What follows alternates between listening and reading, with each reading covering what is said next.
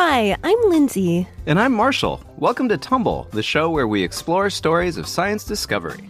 Today we are talking about sleep and an unusual experiment designed to study it.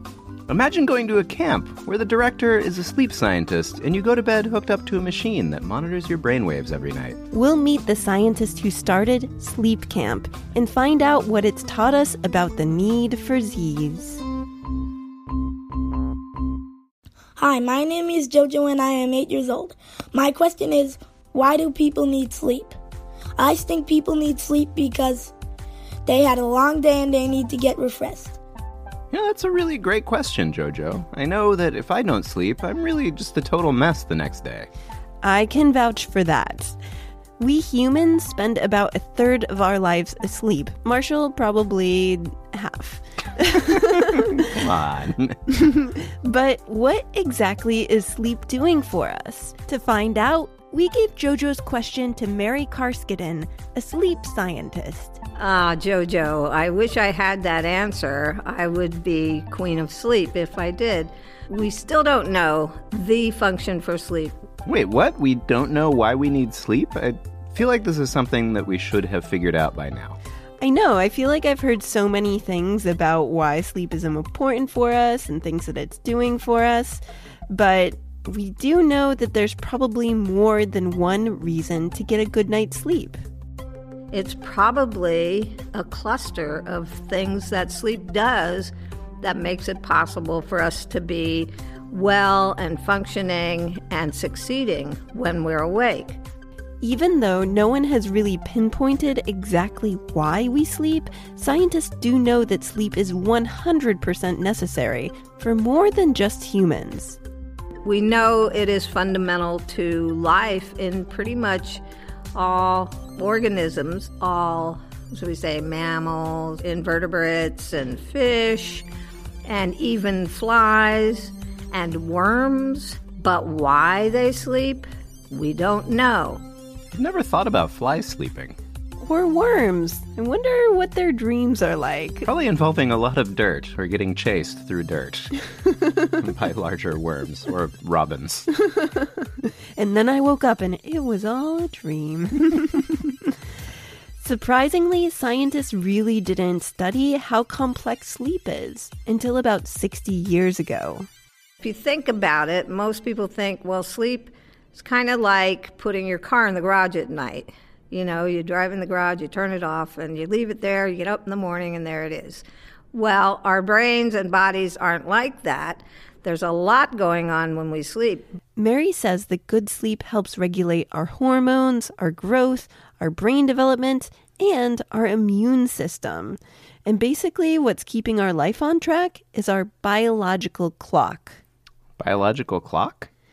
The biological clock isn't a real clock, despite what I know you're about to say. We don't have a watch just in our brain? No, but it's a part of our brain that tells us when it's time to go to sleep and when it's time to wake up. Everybody's clock is different. Some people like to stay up late at night, and some people naturally wake up early in the morning. That's not me. Nobody I know. Yeah. Some people like to have a lot of sleep, and some people are fine on less. So Mary is interested in how this clock works, especially in kids. So how does she do research on that? Well, she set up something called Sleep Camp. Sleep camp? Like s'mores, swimming in the lake, singing songs, bunk beds, scary stories?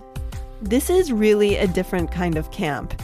It is like a science camp, but the kids are the science. So the first sleep camps were held when I was at Stanford, and we rented a dormitory during the summertime, and we brought all kinds of equipment over. I would go to grab one machine and another one, grab another one, and then we would set up the dormitory to have bedrooms and sleep recording equipment. I mean, this is probably not the way that most camp counselors are setting up for the summer. You haven't even heard about the headgear yet. Campers wear special equipment that allows the scientists to monitor their brain activity. What? So the kids wore electrodes that we put on their heads and faces, and would sleep hooked up to our machinery. So they're basically like summertime guinea pigs. Yeah, the whole point of the camp is to monitor the kids' sleep. And then we would test their sleep at night. Then we would do some tests during the daytime for sleepiness and cognitive function, reaction time, things like that. But we also had kind of campy things. So in the old days of sleep camp, the kids would go out and play volleyball and they'll go bowling on the university campus. So the kids were there walking around with their wires on and having a great time doing it. Sleep camp has been going on for 3 decades at this point. And during that time, they've learned that in order to get the best results for their experiments, they need a more controlled environment. So they moved the camp completely underground. And the kids are, indoors the whole time. So it's not like other camps. There's no horseback riding or canoeing because they're indoors under dim light. Nothing says summer fun like being indoors under dim light. Well, light can really impact sleep. So the researchers wanted to learn how kids would sleep if there was nothing besides their bodies telling them when it was time to go to bed. So they want to understand each camper's internal clock, like when they want to make lanyards or other craft projects, put on musicals. No, it's just the sleep part. So what are the activities they do at sleep camp now? We play a lot of board games. Oh, well, that's fun. Like Settlers of Catan, I hope. Marshall, I really think this is a summer camp for you. I think it is. I think it's a fun environment, and even now, in spite of the sort of confined space that we have. So I guess if you like board games and sleeping and contributing to science, this is really the camp for you. Sleep camp sessions can be anywhere from a few days to 3 weeks, depending on the experiment.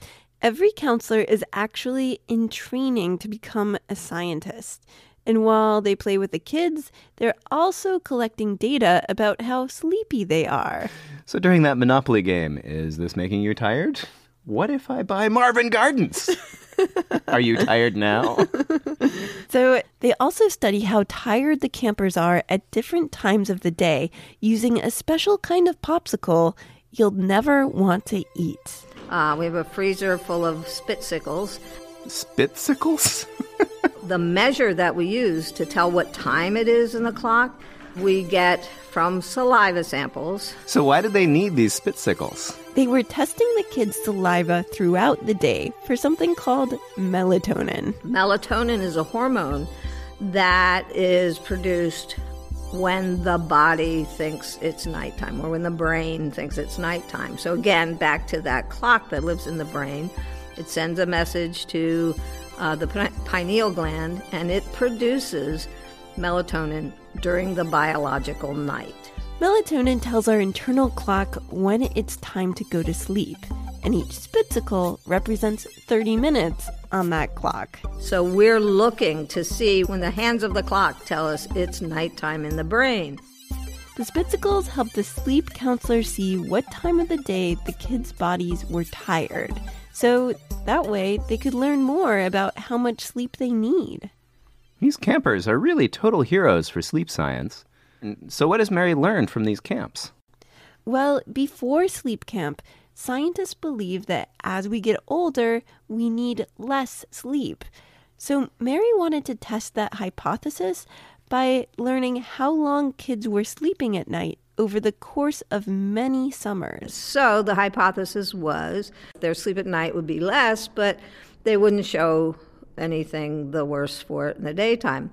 In other words, she thought that each year the kids would get an hour less sleep, but be just as alert and awake as they had been the year before.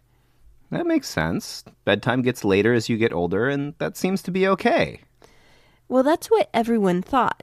But the results of sleep camp showed that something different was happening. On average, regardless if they were 10 or 15 or 17, they slept 9.25 hours. Wait, so the kids were sleeping the same amount no matter how old they were? Yeah.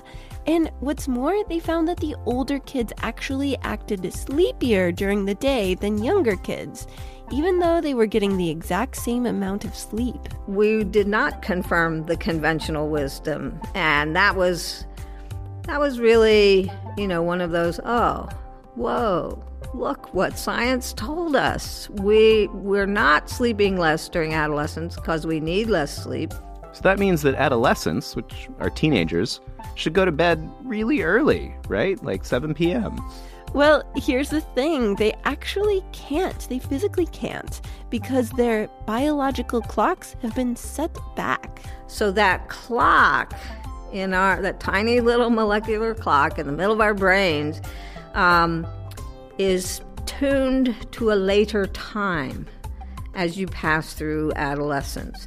And so when you're 10, it may be tuned for the biological night to start at, say, 9 o'clock. When you're 15, it may be tuned for that biological night to start at 10 o'clock. And so if you try to go to bed earlier, it's not your biological night yet. So as kids get older, their bodies change in a lot of ways. And one of these changes is their internal clock. Wow, so our biological clock can go through like a time change. Like there's some little biological newscaster being like, remember, adolescence means fall back. Yeah, and no one had ever suspected that before. So there's actually science behind kids getting later bedtimes. Right. And what's interesting is that when Mary started her study, she had predicted that she would get the exact opposite result.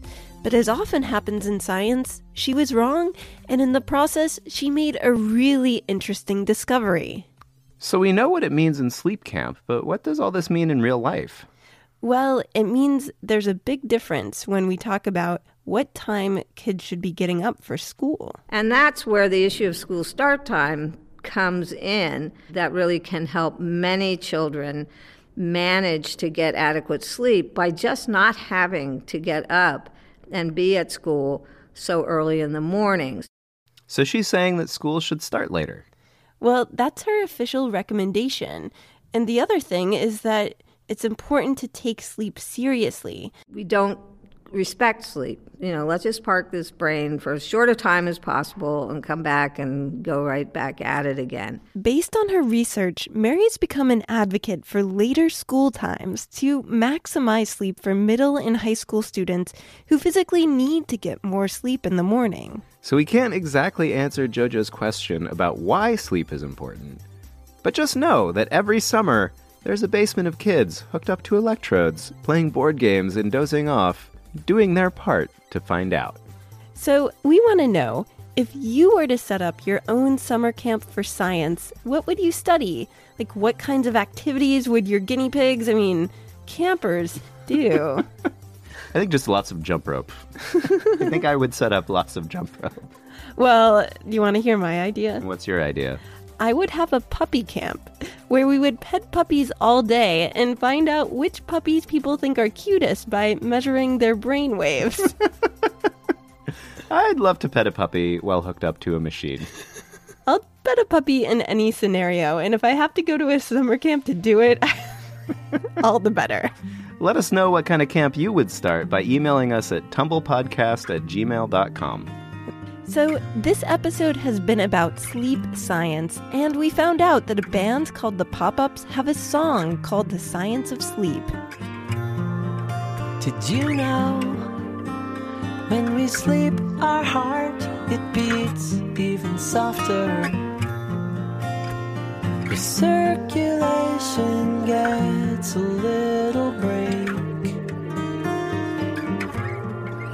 Did you know there's a chemical that helps you grow taller, that your body doesn't make when you're awake? Ooh, your eyes move when you dream.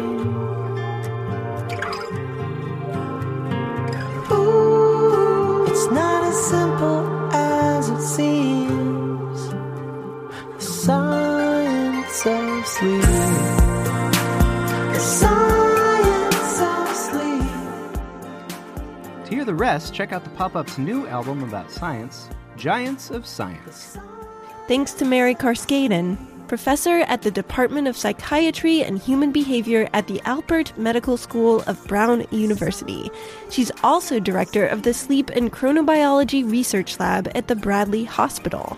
Thanks to JoJo for asking such a fantastic question. Send us your science question by using the contact form on our website, sciencepodcastforkids.com. And if you click on our blog, you'll find a post with more information about the fascinating science of sleep. If you want to hear more podcasts to help gear up for summer, you're in luck. Check out the great Kids Listen podcasts like Book Club for Kids and Buttons and Figs for more summer-themed episodes. Just download the Kids Listen app, recently approved by Common Sense Media. And don't forget, you can always sign up to support Tumble at patreon.com/TumblePodcast. Sarah Lentz reported and wrote this episode. I'm Lindsay Patterson, and I edited and produced it. And I'm Marshall Escamilla. Thanks for listening, and stay tuned for more stories of science discovery.